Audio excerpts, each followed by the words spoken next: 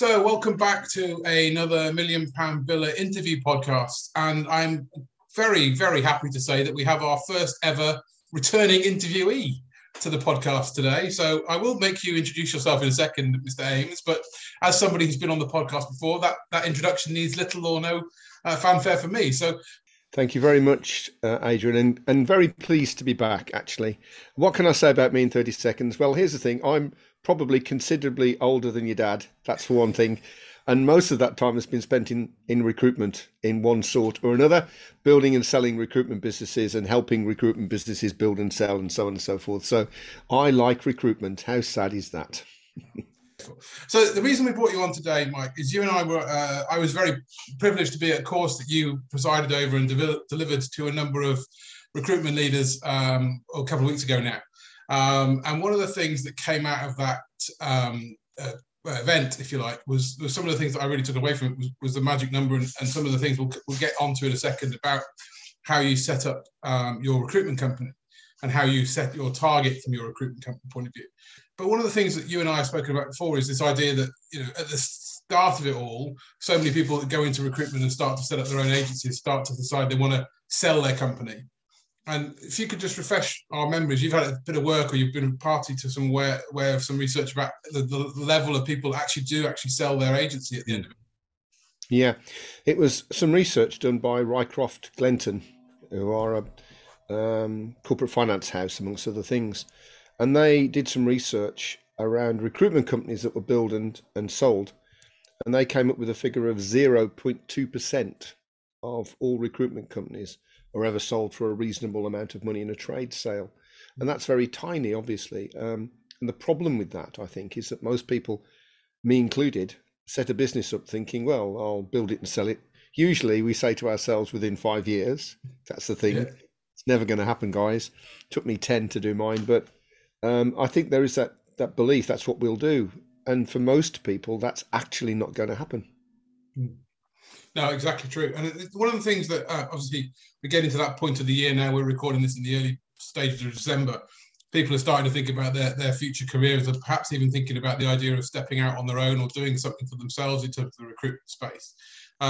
So if you're not going to sell your recruitment company, if you're not thinking that that's, or the odds say you're not going to end up selling your recruitment company, what is the benefit? What are the benefits of setting up on your own or going out on your own, if you like? What can your recruitment business, if you set it up on your own, do for you at the end of the day?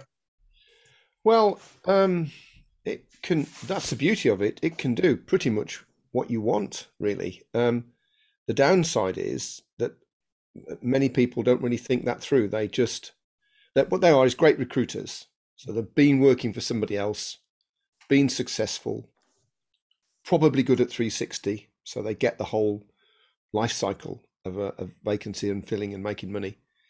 And as a result of that, think, well, I can do it for themselves, which of course they can. So they start off the recruitment company and they are still recruiters, really. It's just that they happen to be working for their own business now. Their mentality is still as a recruiter. And the very first thing that everybody has to do is begin to change that mentality. Instead of being a recruiter that happens to own a recruitment firm, you are now a business owner who happens to do recruitment. And I know that doesn't sound like a big shift, but it absolutely is. It's massive. And the things that a business owner does are completely different to the things that a recruiter will do. And they're important if you want to scale. And one of those things that you must do is figure out what the business is supposed to do for you, the owner. What do you want it to do? And it's like being on a bus, really. So you're on the bus, you've got the bus, you're going to make the bus go to the destination that you want, you're going to plan the route, and you're going to get people on the bus that you think can help you. But the first decision is, where is the bus going? Because that's going to then dictate the route, which is also going to dictate probably the kind of people you want to be on it. And that's, I think, the big problem. Don't be that person. Figure it out first, and then build a business to deliver that. And that's what we did on the course, wasn't it? Yeah, and I look back to my career, when I set up my own business, 10 years ago now, Fresh Approach Solutions, I stepped out of exactly that scenario. I was in my mid-20s. I'd been in recruitment for 6 or 7 years by that point. I'd built up a team, I'd grown business, I'd set it all up, I'd done the 360 piece. And obviously I thought I could do it better than myself, better on my own. I could go out there and do my own thing. But if I look back to that time when I first stepped out, if you like, and went on my own, I had no real plan apart from the sort of first, year. I want to make sure I get some money in and make my salary. That was kind of all I had in terms of my plan. I probably 18 months in started thinking about what I wanted to do with the company or where I wanted to get to. But even then, it was very much a sort of ethereal idea of what the business could be or where it wouldn't be. And I certainly, having been in this session you were in the other day, that you were delivering, that idea of that roadmap, that bus analogy, getting on it as early as possible, made a lot of sense to me, because it was something I just didn't do the first time around. And actually, if you're in that stage, it's a great sort of process to go through to get you that clarity effectively. It's crucial, really, Aid, because it is like trying to go into the workshop and build something, but no clear idea what you're going to build. Well, just fix some pieces of wood together. It's like, well, no, that's not really how it's supposed to be. So, and in actual fact, it's not as hard as some people think, because any business will do 4 things for its owner, just 4 things really. And then around that, it can do things for the people that work for your business, which is great. But for you, the owner, can do 4 things. So let me just run through those with you, and then we can dig a little deeper in any of them that you want to. The first one, I suppose, is that it gives you a lifestyle. And a lifestyle is a combination of money and time. So when you're small, the more money you earn, probably the less time you have. Excuse me. And the more time you have, probably less money you earn. So it's a balance between those two. As you get bigger, you can tell if your business is scalable, because the test is you break the link between how much you earn and how much you work. You can work less and earn more because your business is scalable then. But when you begin, of course, that's not the case. You are the business, and so therefore, the more you work, the more you earn. So lifestyle is important, but that lifestyle will last for the whole of the business for you. It's a decision you must make.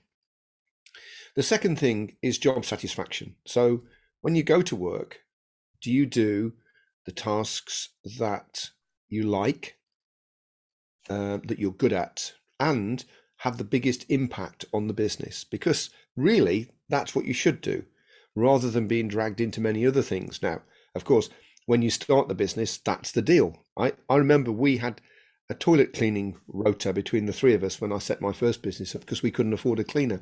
So I get that, I understand. Yeah. But the idea is to change that as quickly as you can, to really focus in on what you're best at and what you enjoy, really. And then the third thing, which is the killer thing that we talked about earlier, which is the magic number, is if you can't sell your business, and you may or may not, I mean, let's be honest, people do, but if you can't sell it for retiring money, then the business still needs to make you rich.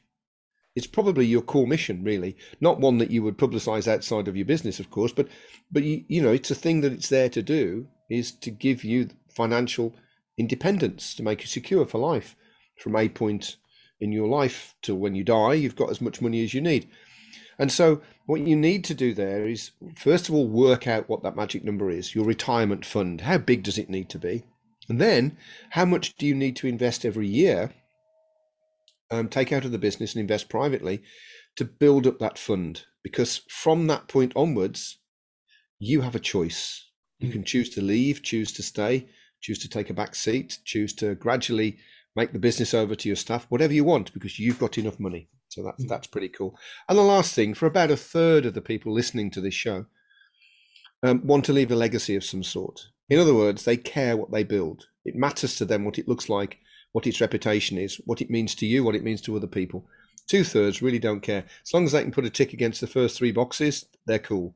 And there's nothing wrong with that. So your job as a business owner, no matter where you are in your journey, is to specify those things and understand what they are, and then build a business that delivers them.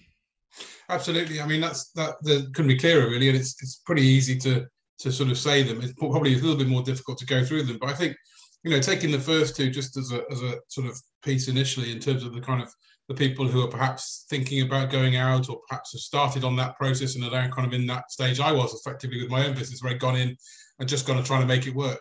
I think those 2 are probably quite interesting kind of pieces, because the sort of lifestyle determination, for want of a better description, people over the last 2 years, I know, having spoken to a number of people in recruitment and who've been working from home, perhaps that lifestyle piece is becoming more apparent to people than perhaps it was before. You know, people who've got that work-life balance thing now, and actually I quite like this idea of either working from home or actually I want to go to the office a couple of days a week. You know, that lifestyle determination, probably people have had their eyes open to it more than you and I perhaps had before. And those that worked in recruitment for a long time, where it's like, you have to be at 8 o'clock, you have to be there, not leave till 8, all that kind of stuff. It's like, well, I'm going to get out of that, but I'm quite happy to do something else. But I think that lifestyle piece is crucial, really. That's, you know, perhaps one of the biggest things driving people to set up their own. I think it's interesting you say that, because I agree with you entirely. The last 18 months or so since lockdown 2020 has changed the way in which we all view work and where we do it and what we do. However, there are still some inalienable truths. When you're small, the more you work, the more you earn, right? And the more you earn, the more sacrifices you make. That's the deal. That's how it works. The question as a business owner is, how long do you want that to continue for? Because when you start off, everything's new and everything's exciting, and you think, well, this is great, earning more money, keeping more of what you earn, making whatever choices you want. You know, take a month off in the summer if you can afford it. It's brilliant. But you're still the breadwinner, pretty much. And then you hire other people, but they need you in order to function. And after a while, you realize that you are working very hard for your business, when in actual fact, your big focus should be to make your business work very hard for you.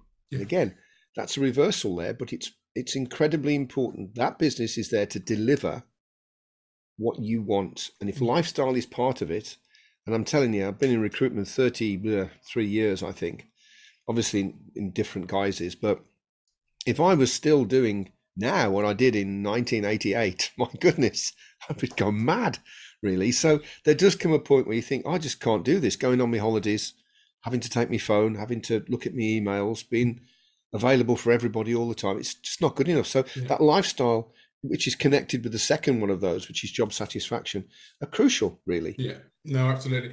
And it's interesting. I look back to my time again running my own company back in the heady days of the sort of 2000s, and it was like I didn't ever get to a point where I felt like I could switch off from the company.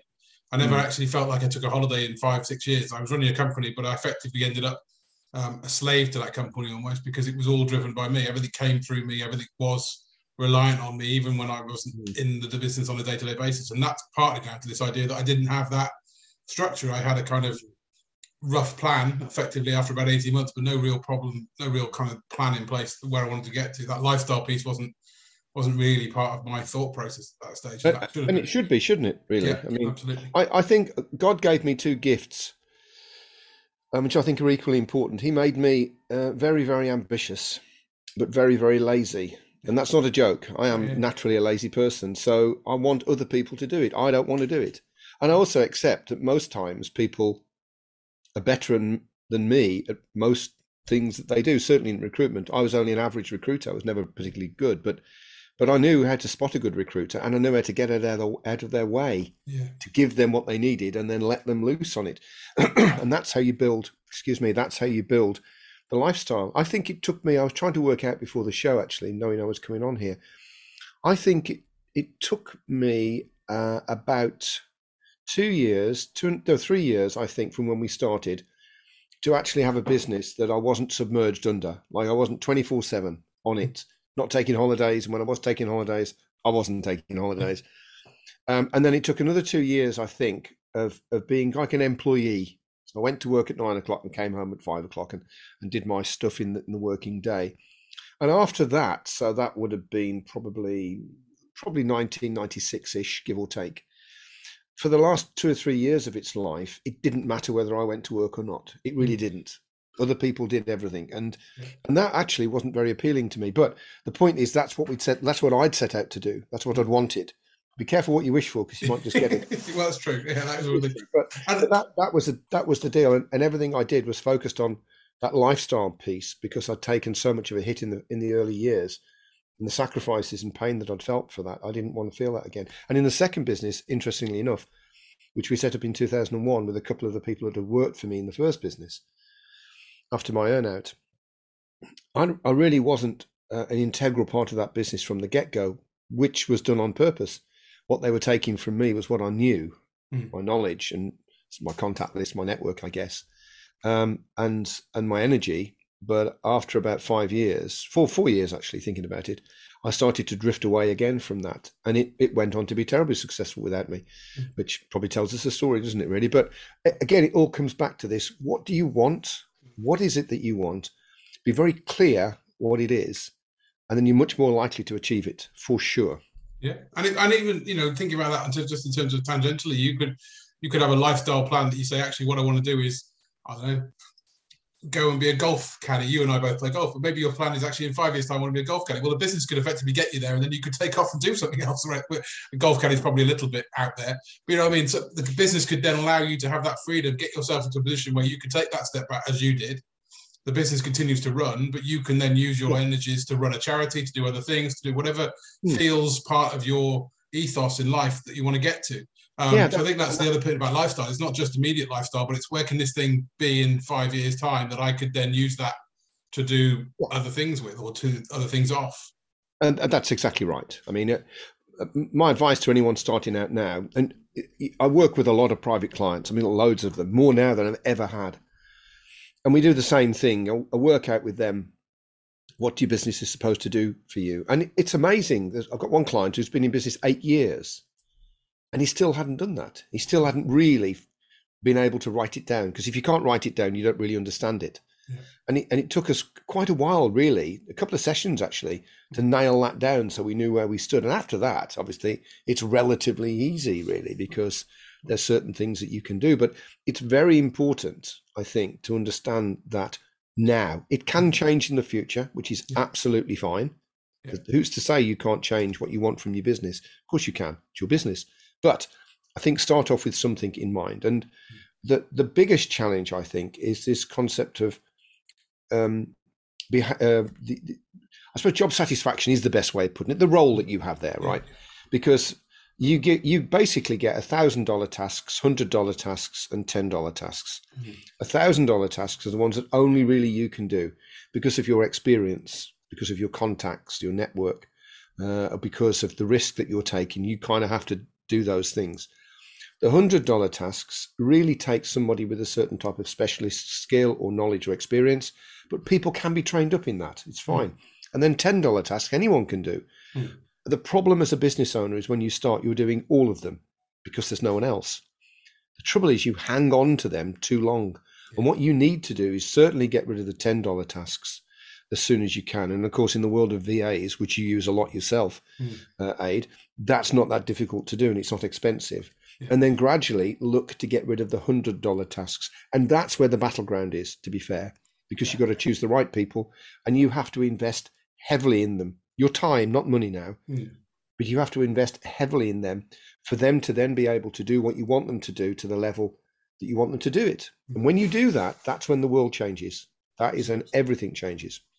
And it's also, in fact, I talked about this in a recent Coffee Break podcast. One of the conversations, or one of the podcasts I was listening to, was talking about the idea of strength versus weaknesses, and it sort of triggered something in me. Is that the idea of, people want job satisfaction, people want that idea of that whole ethos of, oh well, I want to go out and do the job that's perfect for me, that's really enjoyable for me.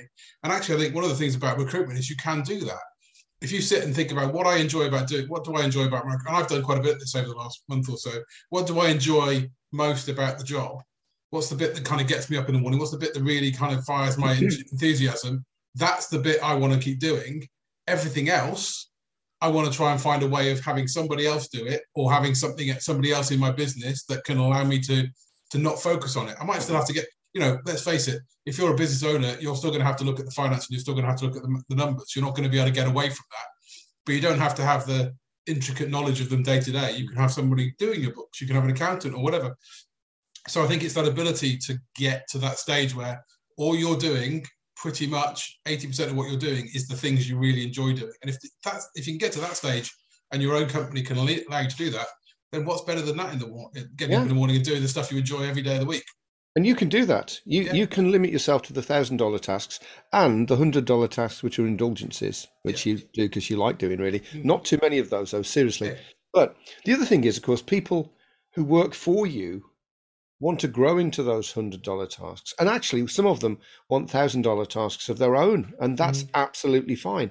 But it is interesting because there is a direct connection between your lifestyle and your job satisfaction. The two are connected. I think the ability to delegate, not abdicate, which sounds like a bit of a business speak there, doesn't it? But the difference is delegation is a very careful and considered and timely, because it takes time, activity.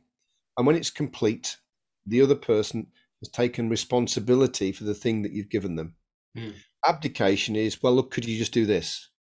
And there is a million miles difference between those two. And the important thing is success comes from real delegation. It doesn't come from abdication. That's where problems occur. And I've seen very successful companies come undone because they started to abdicate rather than delegate, particularly if you're outsourcing things outside of your business. In fact, especially if you're outsourcing tasks or activities or responsibilities outside of your business, which pretty much everyone must consider doing these days, of course. No, I mean, I've spent a long time over the last few months as I start to bring in these external sources, working with them to make sure that they're doing the things that I want them to do the way I want them to do it.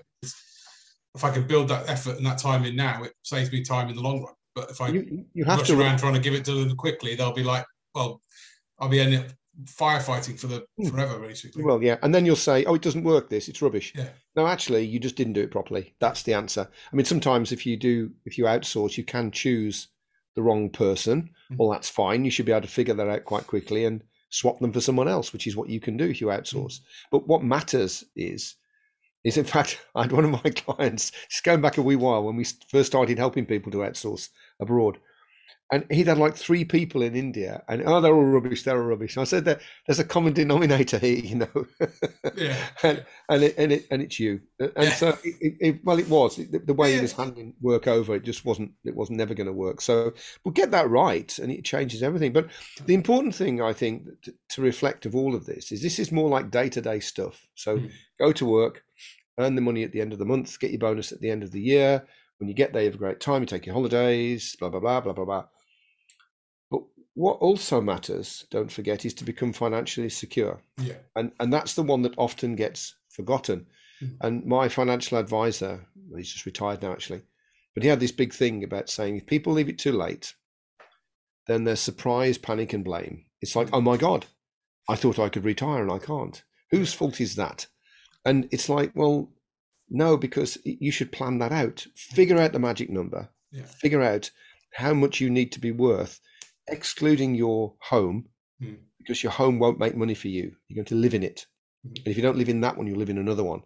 So figure out how much money you need and then build a business that generates that and take that money out, pay the tax, put it into something that you feel comfortable with, an investment.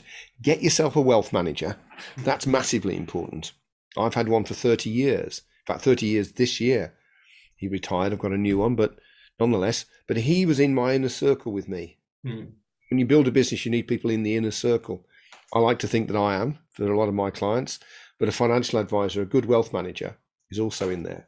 And they will help you invest this money in such a way that it suits your needs based upon actuarial figures, which means that if you put that amount of money in each year, every year, then you might have some ups and downs along the way, but at the end of it, that fund will be big enough because that's how it works, right? So if you do that, then not only are you having a great time earning your money, going on your holidays, but you also know each year you're a little bit richer. And then if you do sell your business at the end, that's just bunce money. It's just icing on the cake. That means a slightly larger villa in southern Spain or something. So I think that this is the best way. We call it a cash cow lifestyle business.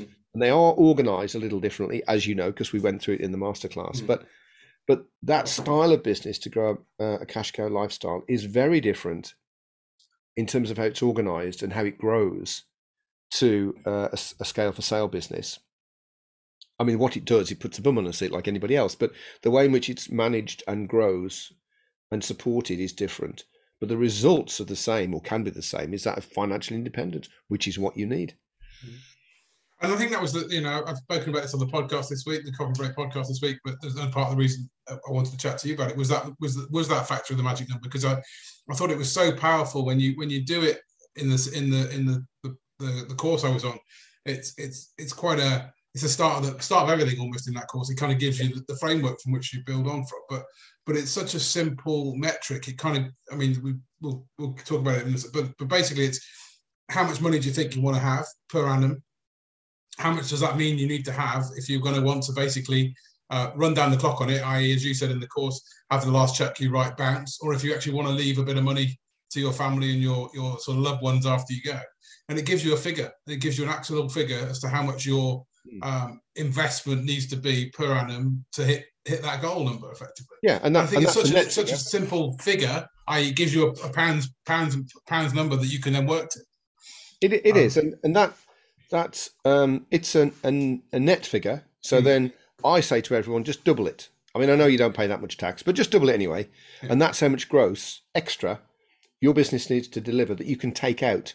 Because obviously, if you're a contract or a temp business, your cash flow will, if you grow rapidly, your cash flow will just soak up any spare cash. So you might have a big profit at the end of the year, but not enough free cash. So again, management of your growth so that you can take money out sounds counterintuitive, but it absolutely isn't.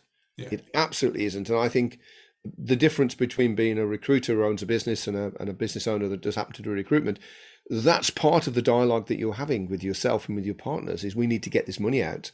When are we going to do that? Yeah. And I think it is important. Now, you're right that to work this out, it's two tables. We if any of your listeners would like a copy, we just have a simple PDF, which you've got a copy of as well, Adrian, now I think. And it just has two tables in it. One helps you work out what your magic number will be. And then you put that in the second table and it will tell you how much you need to invest. It really is that simple. If anybody wants that, you connect with me on LinkedIn, ask for it, I'll send it to you. No conditions or anything, I'll just send it to you. But what I would say is this, two things. That table, it was written for us by a firm called Tilneys, which is a big investment business. So it's pretty accurate. We didn't come up with those numbers ourselves. But they're based on a 6% growth, which is quite conservative, really. You can get things that are based on like 15, 10, 15, 20% growth, right? Pretty risky, but you can do that. Yeah. But this brings me to the second thing is this is only meant to give you an indication. You need to have a lifetime cash flow worked out by your financial advisor who will take everything into consideration.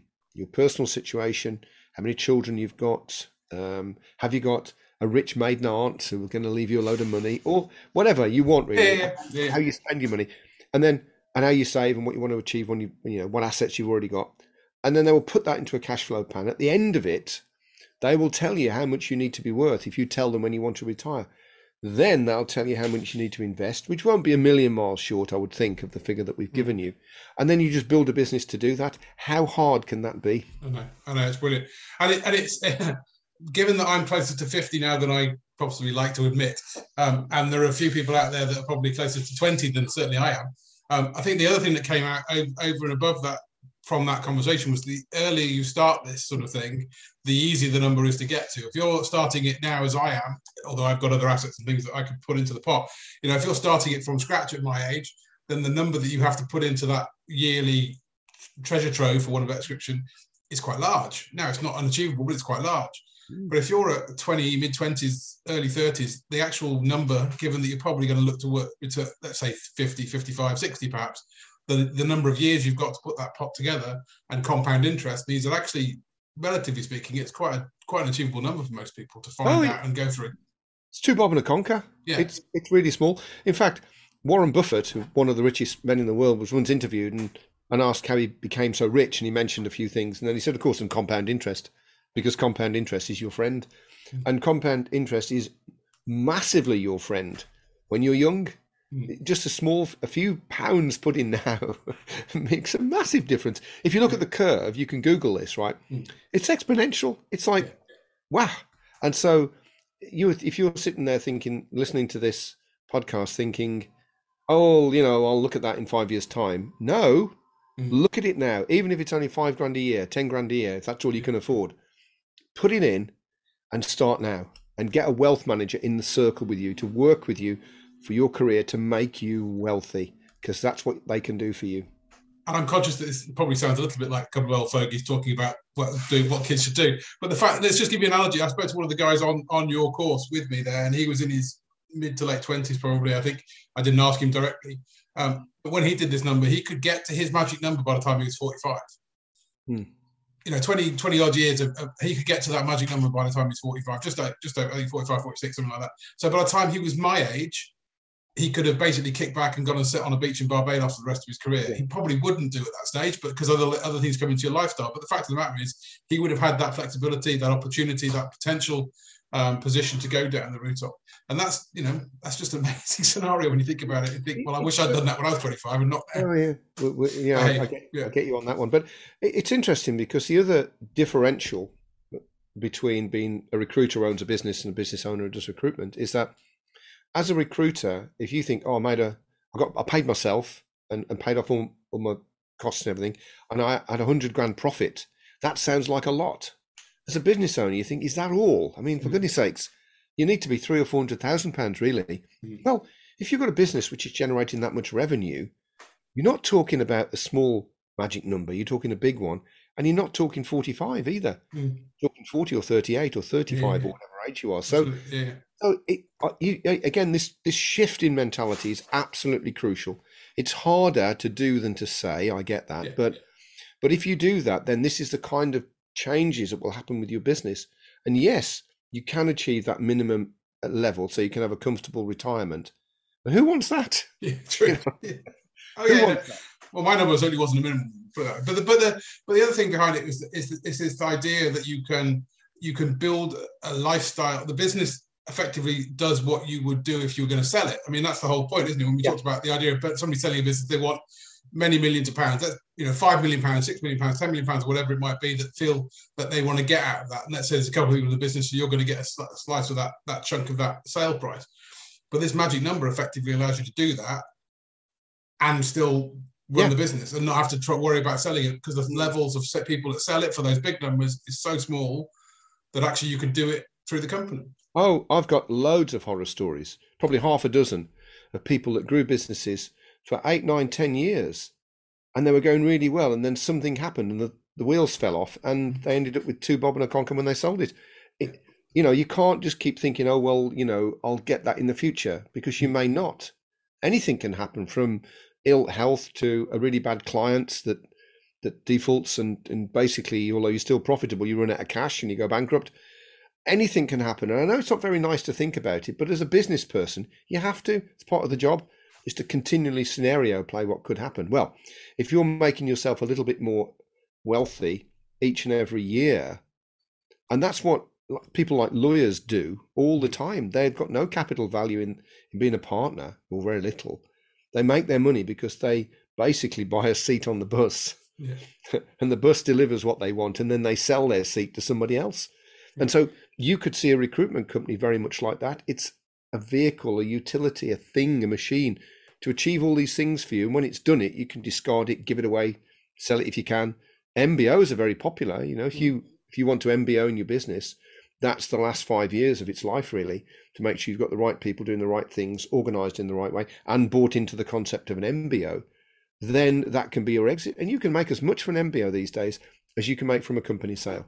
Yeah. So.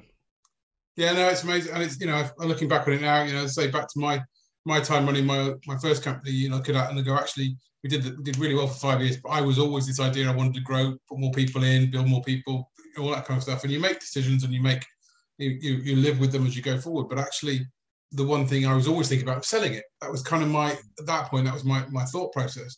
And then when the 2008, 2009 crash came along, we got hit on the back end of that in 2009, and we had to close the business through administration. Now, there were other factors that went into it. It wasn't just that sort of scenario, and I've talked about a few of them before in the podcast. But the fact of the matter is, had I had that view on my company from day one that we talked about now, then actually that scenario in 2008, 2009 probably wouldn't have been as gut-wrenching as it was. It would have been difficult, it would have been tough, but it wouldn't have been as bad, because I'd have got to that stage where I got, actually, I put 4 years of good money in the back of me here.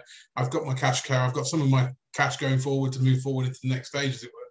But actually, I'd done, which a lot of companies do, is reinvested a lot of the investment we've done and put it into new people and building the company and trying to go out there to try and build this bigger, badder company that would allow us to build that kind of strength that somebody would buy.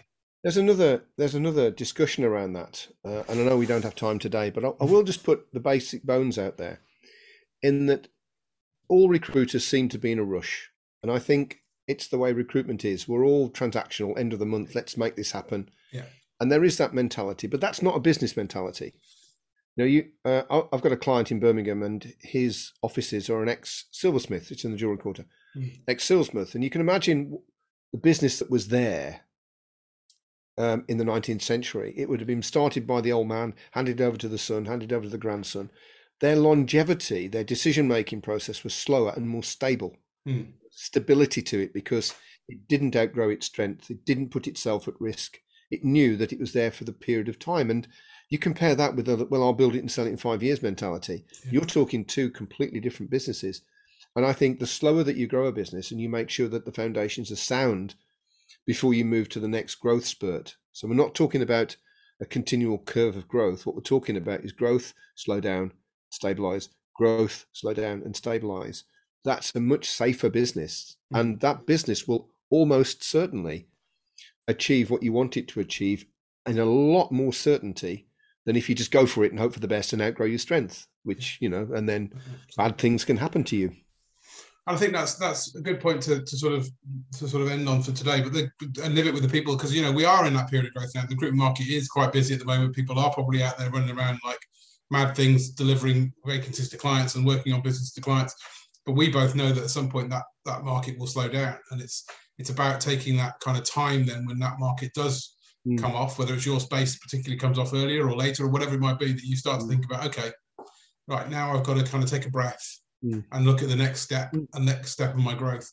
Ideally do it when you do it all the time, but I'm recognizing at the moment that people are quite busy probably, and the idea of moving kind of things around at the moment is probably another thing they don't want to have time for. But that calmness will come, and you then take these opportunities to don't do things just because you can. Do things because you should. Yeah. And that's again, there's a difference. We talked about it earlier. You can do all sorts. You can just hire loads of people and get loads of new clients, but you can do that. But is that the right thing for your business right now? Can you outgrow your strength? Will your service levels drop? Will people be dissatisfied and leave? There's a whole. It's a cycle, and I've seen it many times, and you will now. You'll see it happening now.